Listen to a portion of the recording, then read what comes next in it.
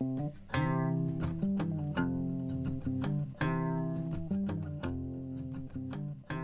everybody, welcome to Heterodox Americana. This is a show about thinking outside the box and examining the conventional wisdom that informs how we think and shapes how we see the world around us. The question that we're ultimately trying to get at here is, how do our unexamined ideas impact our ability to thrive as human beings? And it's our intention to unpack some of these ideas, take a fresh, heterodox perspective that hopefully leads us somewhere new. My name is Raphael Freeman, and I'm one of your hosts. And I'm Angie Bacchus, another one of your hosts. So I'm at the supermarket, right? And this is right at the beginning of the whole social distancing thing. And obviously, I'm going to say obviously, not everybody was taking it as seriously as I was taking it. You take your social distancing very seriously, I have to say. I take my social distancing extremely seriously. Even before Corona, I was like, can you back up? Yeah. Actually, can you not touch me? Right. Can you not touch? No me toques, güey. I tell people that all the time. Yeah. Like, don't touch me. So yeah, even before Corona, I think social distancing that was very important to me. I want you to actually not be that close. Right. So by the time we had gotten the mandate, 6 feet apart, I was like, say less, right? You gotta tell me twice. So I'm at the supermarket, and this lady is like right up on me. She's like way too close. She would have been too close in any context, but in this context, I was like, back up. And so part of me is feeling like really just like uncomfortable. Have you ever had one of those feelings where it's like, I want to do something about it, but I don't want to rock the boat? Yeah. So many times. Yep. I'm like, look, I don't want to be the person in line who's because she wasn't the only person. The person who was right behind her, this guy, he looked like he might have been drunk, but the person who was right behind her was like way too close to her. And maybe she just felt like all rules are off, right? I don't know. But here's what I do know. That it's going to make me uncomfortable to be the one person in line talking about, can you back up? But I'm not about to get coronavirus for you, because your feelings make you feel better. So I turned around and later, I was like, yo, could you back up? You're not about to get coronavirus because her... I'm not about to get coronavirus because it's going to make her feel bad. Right. She needs to back up. That's right. So, I just, It's very self-aware of you. Look, here's what's not going to happen. Actually, I was listening to Jordan Peterson talk earlier today about how people don't do the thing that they know that they need to do. Because they're going to feel bad about it. And I was like, here was one of those moments where I was like, this is going to make me feel like I'm going to be that guy. But I'm going to be that guy. Mm-hmm. Besides, we all know the rules. We all heard the rules, right? So I just like, yo, can you back up? And can you give me? Yeah. Well, first she gave me like an odd look, like I was the crazy one, like I was the person who wasn't following the guidelines. I'm following the guidelines here. Can you give me some space? You see the amount of space between me and the person in front of me? You think that was just for my own? Like, no, I'm giving them some space. You need to give me some space. Yes. But she looked at me like I was crazy, and so I just put my hand. I was like, you gave her the hand. I extended my full arm. Oh. I was like, back up. And then she looked me up and down. But she's mostly looking up. She's like 4'11". But she backed up, and then she turned around and looked at the guy behind her, and he didn't budge. Oh. And I was like, well, you need to speak up. Back up and speak up. That's what I'm telling people. Anyway, I don't know if you've ever had one of these moments where it feels uncomfortable to do the thing that you know you need to do, but and that was before things even got crazy. I have no idea what people are doing out there now. Yeah, I've had many of those moments. I think I'm probably one of those people that I don't really like to rock the boat very much. I'm a conflict, to a degree, I'm a conflict avoider. I'll have the conflict if I need to, but I'd rather, go on my way. I had an experience where it was about the second weekend to the virus, where there was a couple standing and having a conversation near the eggs in the supermarket. And I needed to get some eggs, and I wasn't going to walk over there. But they just kept talking to each other while standing right, like almost leaning towards the eggs. Nah, you got to back about can y'all get away from the eggs? I'd have been like, yo, can you get away from, Well, you done with the eggs? I was standing 6 feet away as they continued talking about their list and looking at their list. And finally, I did say, excuse me, and I'm 6 feet away. Excuse me, I was just going to try to get some eggs. And they're both like, okay. And then they kind of wandered off. So I did say something. I was standing there probably for a good few minutes before I said anything. Good for you. Yeah. So I've had one of those moments in the supermarket. But yeah, rocking the boat, that's hard. Go. I mean, it's one thing if you know the person, you could say, or if that was your kid or your friend or somebody, you would say, hey, back up, get off of me. But if you don't know the person, you really are kind of putting yourself out there. You don't know. I mean, what if it's like this showdown in the supermarket, or somebody gets really offended that they have been rejected and they start to talk back? You have to deal with some of these unknowns that you don't have to otherwise. Right. Well, I would say if it's a showdown, you just leave. Or get physical, but when I'm trying to keep 6 feet distance, I don't want to get physical. So I'm going to probably just go somewhere else. Yeah. But I mean, psychologically, this is kind of what we're trying to avoid is, if we have to confront somebody in public, you don't know how that's going to work out. No, for sure. And I guess my thinking is, to some degree, this is part of the problem. We're used to navigating the world where the pitfalls are other people. And I guess pitfalls are still other people, right? This is why I think The Walking Dead is actually a really, really good metaphor. So there's a show about zombies called The Walking Dead, for any of you who haven't seen it. And ostensibly, it's about apocalyptic, end of the world zombie kind of stuff. But really, it's about how do you navigate the relationships with other humans when all of the social fabric starts to come apart. Mm-hmm. And this is, I think, more than, looking through my own political lens, I think The Walking Dead does a much better job than any other apocalyptic thing that I've ever seen. Like, not the Hunger Games, which is ridiculous and would never happen. Not the Handmaiden thingy. Handmaid's Tale. Not that, which is also completely ridiculous and could never happen.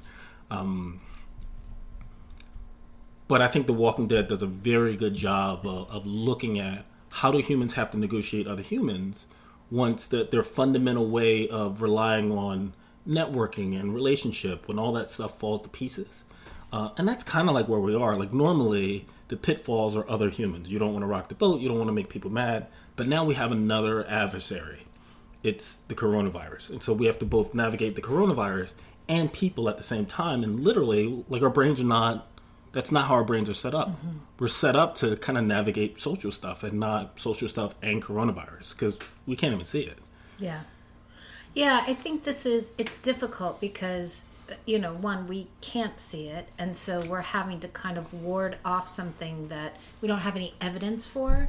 So it's easy to let the guard down. I have a really good friend who, she has an 18-year-old kid who, he had to leave school his freshman year in college. He's home.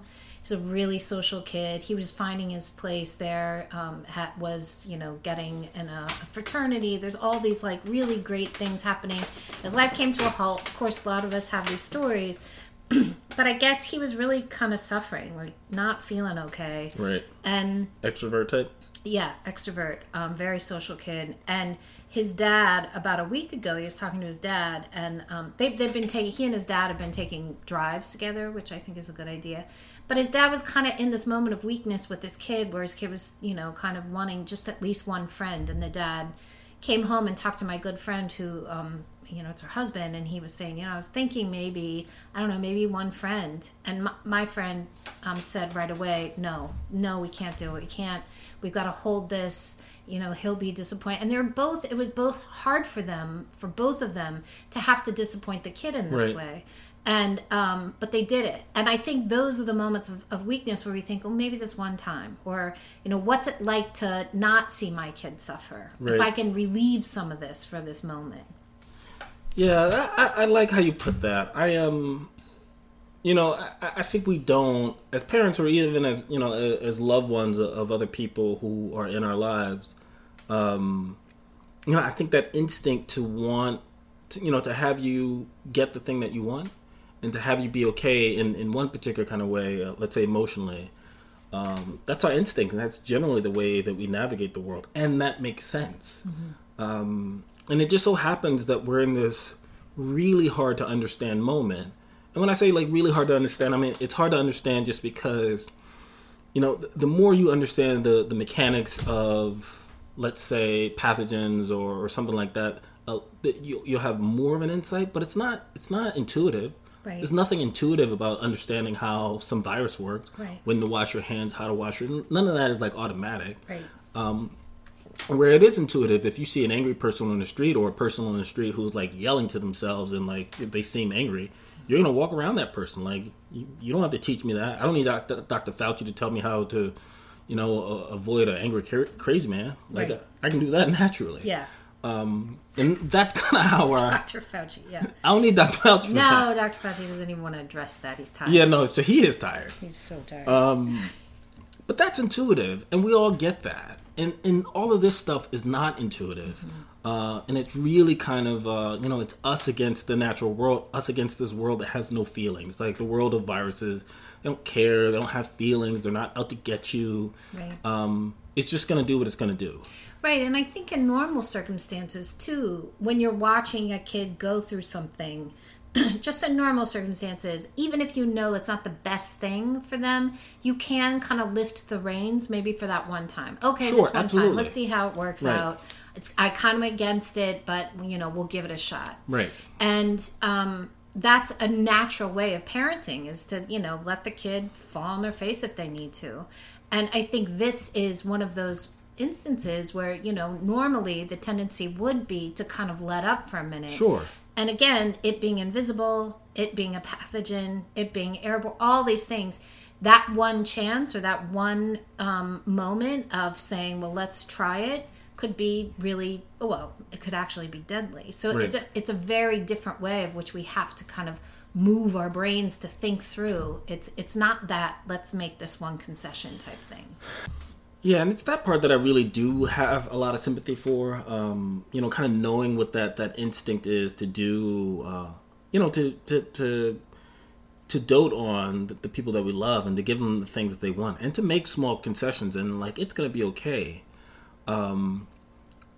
And I guess the part that is like not so obvious, and I talked about the intuitiveness of it earlier, or the counterintuitiveness is we've actually been through this a few times, where it was humans versus the natural world. And mind you, like I can't ignore the role of government, right? I'd be remiss if I didn't say, that different governments have had different responses to this. And if you look at South Korea or Taiwan or Singapore, they've had like stellar responses. They were prepared and they weren't bumbling their way through. And so governmental response is the same, but I'm actually going to use another example where government was remiss, government had failed, and also the people failed, and then nature did what it was going to do, and that's Hurricane Katrina. Hurricane Katrina, I think, was a confluence of a few things. Government had a massive failure. But the citizenry, I think, also had a massive failure in their inability to understand the seriousness of the situation. I mean, you dealt with a hurricane before. I know what hurricanes are like. We lived. I mean, lots of people who had, gotten the order to evacuate, and they were like, not going to evacuate. And there is a sense that it's going to be okay. I think that people bring from their human world, right? We're going to get through it, to the natural world. And the natural world just doesn't care in the same way. And so, what happened in Katrina, again, I don't think it was all one thing. But it's one of those things where if people had understood how the natural world works a little bit better, they could have prepared themselves, I think, differently. And I think we see the same thing here. We think that there's going to be a give and take. There's going to be some pliability because it's not going to be that bad. And the reality is we don't know. And not knowing doesn't mean that it will be bad. It just means that you don't know, and you're gambling with some dice that you don't even know how many sides are on that or on a given die. That's what it feels like to me. It's like a gamble where you don't understand the stakes. Yeah, and I think that's what makes no hard sometimes, is because it is a gamble. And we actually could make a choice to take the gamble. But I think, as you said, the stakes are so high. I mean, we can gamble. You could get the kid over for a play date. Maybe nothing would happen. Right. That's a gamble, right? But the stakes are really high. And I think keeping in mind that we don't know how this works, we can't see it.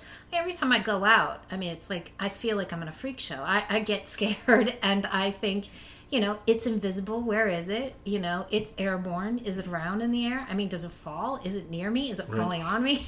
I mean, it sounds like a little paranoid, but I think at this point I'm so aware that it's invisible. Like, I don't know where this is. And I think that is for us to be diligent about the not having an understanding of how this works completely. So no should be our first go-to most of the time. Right. So we talked a little bit about Tiger. I wanna tell another Tiger story. I guess from the Netflix special, you mean? No, it's about these people who live in the Sundarbans. Oh, okay. I think the Sundarbans are in Indonesia. I want to say Malaysia, somewhere over there. Bangladesh. I don't know, somewhere east of here. Okay.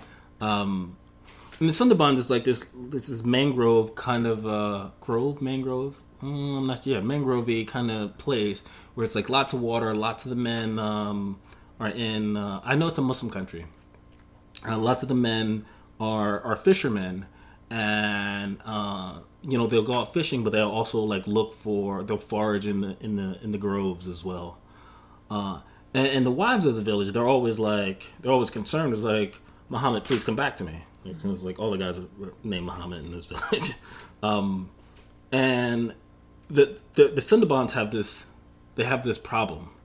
The problem is tigers. Mm-hmm. And tigers, they're cats, so they're like stealthy, slinky. Mm-hmm. Like, you're not going to hear them.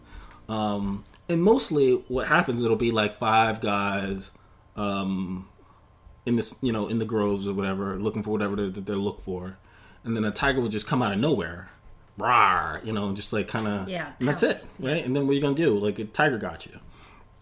Every now and then, a tiger will, because tigers are like the only cats that swim. Oh. So tigers will sometimes they'll be under the water and they'll pop up and just grab a guy out of the boat and just that's it for him, right? And so 5 guys leave and then 4 come back and the wife is like, "Oh my God, where's Muhammad?" And it's like, well, the tiger got him. Right. The tiger got Muhammad. But this way of thinking of how the natural world stalks us, that's really the point that I'm trying to get to. Okay. Is you don't know where it is. Right. You have no idea. It could be hiding and in it's the stealthy water. And it's quiet and you can't hear it. Right. And just because you can't hear it doesn't mean that a tiger isn't there. Right. And sometimes everybody comes home. Yeah. Sometimes nobody gets taken by the tiger. Sometimes you just get your arm chopped off. Sometimes you get your arm, chewed off. For a while. Yeah. That's right. But sometimes, and the question, my question to people is, when you take this risk, when you take this gamble, listen, if you have to, because these guys, they're looking for food, right? They got to feed their babies at home, feed their families or whatever. They're not going out having play dates. They're not going out having fun. I'm not taking people at the beach. I watched somebody take a picnic, from Facebook Live this week. I was like, are you really doing a picnic out with all these crowded people? I thought the beaches were... What beach was this? Most beaches are closed. There are like 8 states that are still open. Okay. I mean, they all have Republican governors, but they're like, well, we don't care, whatever. But, yeah, this notion that just because you can't see it and because you don't know where it is, like, if it's an acceptable risk, by acceptable, like, if it's necessary. You got to go to the grocery store, you got to go to the grocery store. You got to eat.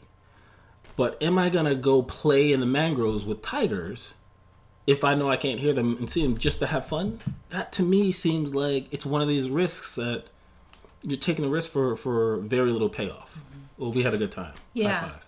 So I think, it is working with this this counter way of dealing with life in which we are telling ourselves no more than we're telling ourselves yes these days. We've got to say no. And what does that feel like? What does it feel like, in terms of our own sense of deprivation or what we feel like we're not giving our kids, or what we feel like we're not giving, I said ourselves. There's a lot that is in that, which we have to deal with internally and say, okay, we're going to be in this kind of feeling of deprivation or not getting what we want for quite a while. Quite a while. So how do we do this psychologically? What is it? How do we work with this? Like you, I guess, you're really willing to tell that person, back up. That was clear for you. You said to yourself, I'd rather not be in danger, even this is uncomfortable, and she might, look me up and down and think I'm crazy. I'm still doing it anyway, right? So you took a leap over whatever it was for you to feel judged or disappointed by this person, and you were willing to go into that.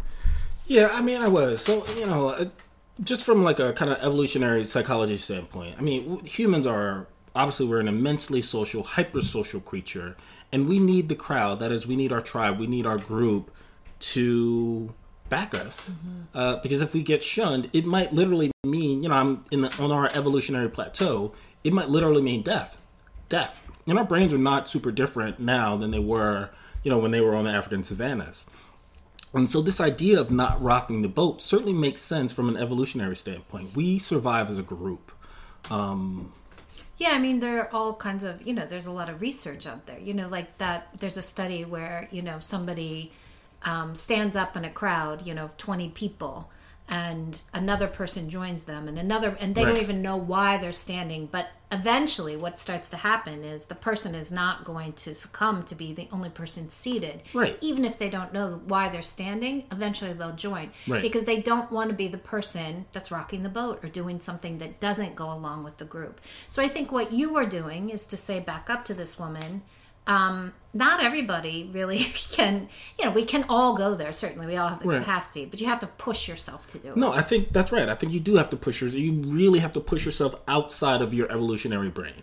Your evolutionary brain says that rocking the boat in and destroying, potentially disrupting the social fabric might actually mean annihilation. It might mean destruction for me.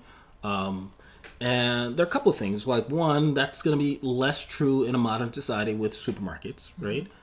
Even if the village shuns you, you can just get, chicken for $2 a pound and you're fine. You go home and eat by yourself. Maybe you're lonely, but you're not going to die. Right. But the other part, too, is just understanding that these times that we're in right now are very different. Like, they are odd. We have no one who's alive today, or maybe one person who's alive today. I think it was the 104-year-old guy who... Yeah, he survived. Yeah, right? And who was also, survived the Spanish flu. But there are very few people who are alive today who have faced this type of pandemic. There have been a couple epidemics, but the level of transmissibility that we're seeing, it doesn't, parallel anything in our lifetimes for the majority of us. And so it's new. It's odd. It's like The Walking Dead. I mean, we talked about that. Maybe. I don't know. Did that part get cut? Yeah, no, it's in. Okay. We got it. But yeah, where we are is totally different. So, it's not just pushing past this idea that we're not going to survive. It's also that actually the landscape is so different right now that we fundamentally have to act differently in order to achieve the thing that we want to achieve by being so social. I mean, being so social allows us to survive. And now we actually have to do... counter. Really something that is the opposite. Our survivability goes up when we do the thing that is counterintuitive to our brain. Yeah, and it's interesting because this far into it now, everyone, you have those. I don't know if you have them on your Facebook page. But I have I have the policing. The policing people that every single chance they get, they put up new signs about all the CDC guidelines, and they go outside their house and they see 3 people jogging. They're like, why are people out here jogging? This is so terrible. Right. It's like this constant policing of people. You have those people, and then you'll have, a few that will say, talk about what they're going to do when this is all over. I'm going to go to my favorite bar. I'm going to get my hair cut. Right. And then I've noted that you have these people that occasionally will cross lines that they're kind of indiscreet. They're a bit discreet about. I don't know if the picnicker on live feed was someone like that a little bit.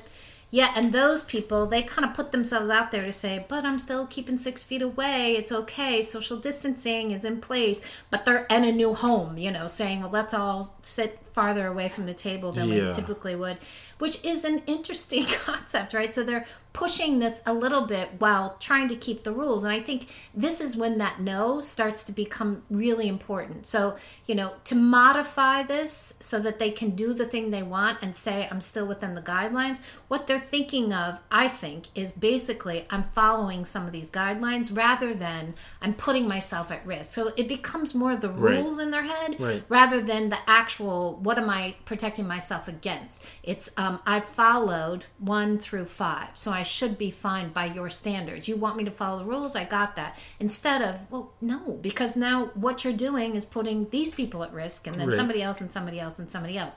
So the rules aren't just, it's not just a rule book. It's not like we're, crossing off a checklist. You have to think beyond the rules and say, why? Yeah. And so again, it's the judgmental part of me does not come out here. I'm super sympathetic. I get that thinking.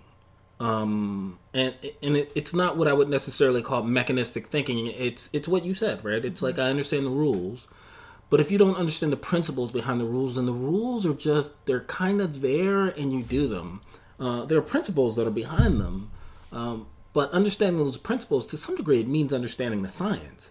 And the less clear the science is to you, the less clear you are on how viruses operate. So, I think I have a pretty decent understanding. I was talking to a molecular biologist friend of mine the other day because it occurred to me, we happened to be on the phone. I was like, you know what? Here's a question. Do viruses have the same evolutionary path as other, let's say, organisms that have either DNA or an RNA, right? So viruses have one or the other, but not both.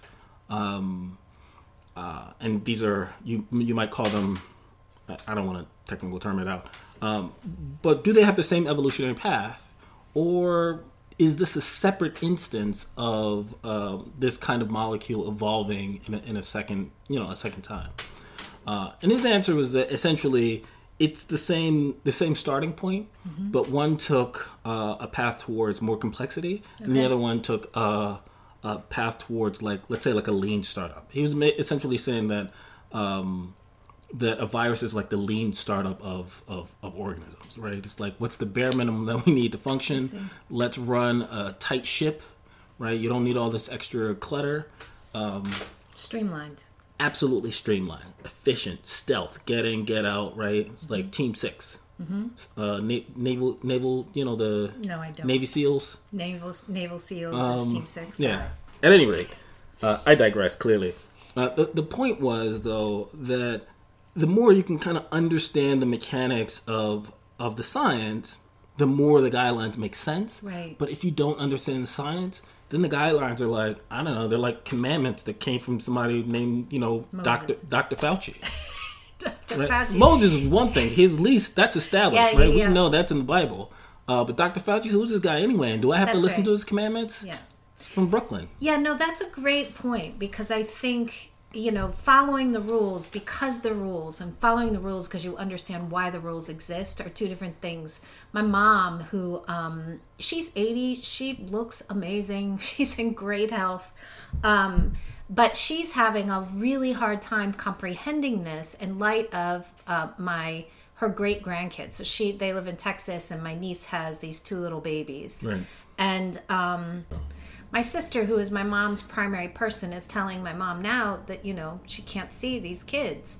And they do things like, on whatever FaceTime and stuff. And my mom is having such a hard time. And my mom's keeps saying, but I don't have germs. This is my mom's, concept of this. And Michelle, is trying to say, no, it's not about, your germs. We're primarily doing this for you because we don't want you to get sick. She can't get the concept really in this kind of more basic way, and so just feels very deprived. And I think it's really hard for her to get behind Right. this. I think my mom could understand it, but she's not really taking the time to. But yeah, this is the stuff. So I think my mom sees these as just really enforced rules that for her are life-taking. Like, you're taking my course. grandkids away. Of course. And that feels really bad. And by the way, I can be really careful and make sure I'm not spreading anything to them. And by the way, I don't even have germs. So my mom is kind of thinking of these ways of But how she's this wrong. can- She totally has germs, by the way. Well, she does. But she's thinking of these ways of how she can get around it and still do it. But I think it's because they just feel like rules to her. You're putting Right. something in place that for her just feels very... there's a lot of deprivation. Right. Deprivation. And Yeah. probably, and if you don't understand it to some degree, it probably seems arbitrary. So, and that's why I think that's why I have so much sympathy. I think it's hard enough to understand. I really do. There are lots of people who they kind of don't understand the mechanical world because it's whatever. And I do have sympathy for that. Right? It's not the world that we are in. Constant interaction with. We're in the world of people. We're in the world of relationships of, can you give me this? Or, of course, or that's so funny, or whatever it is, right? And this other world is, it's always there, but it's a little harder to understand. And so I have a tremendous amount of sympathy for that. So, how do we, if some of us have a slightly better understanding, and are taking it, slightly more seriously, what do we do to help the people who are like, I'm going to this party? I think it is in those moments now where we can evaluate that we might be put into some pretty uncomfortable positions to maybe speak up about it and to say, yeah, that probably isn't, I don't think that's a good idea. Let me tell you why.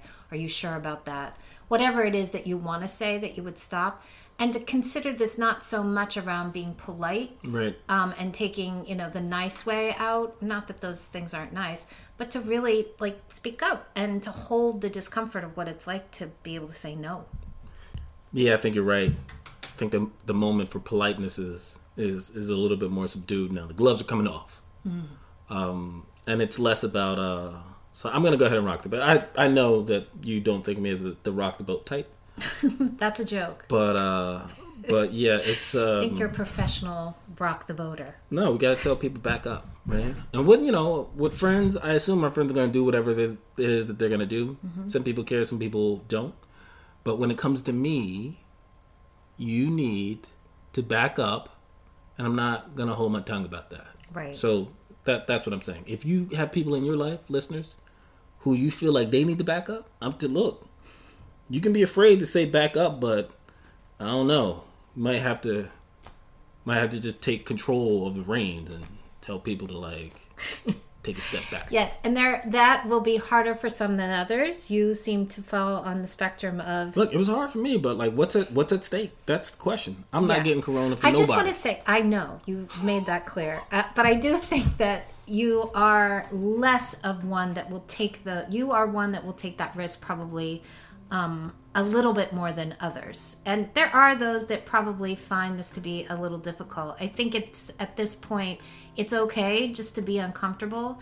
I think for the most part, it seems like people are actually kind of following these guidelines. But if you have those in your life that say, hey, can you just come for this one time, or we'll social distance or whatever, what is it like to just say no? And I love you, but no, I can't. Right. Yeah, and it's going to be harder with family, right? But yeah, or we gotta with do friends that, want to take walks or whatever. But what is it like to go ahead and just say no and do it, because the coronavirus it's invisible. At any rate, I guess we will talk to you in a week. Thanks for listening. Stay safe. And we'll see you in a week. See ya.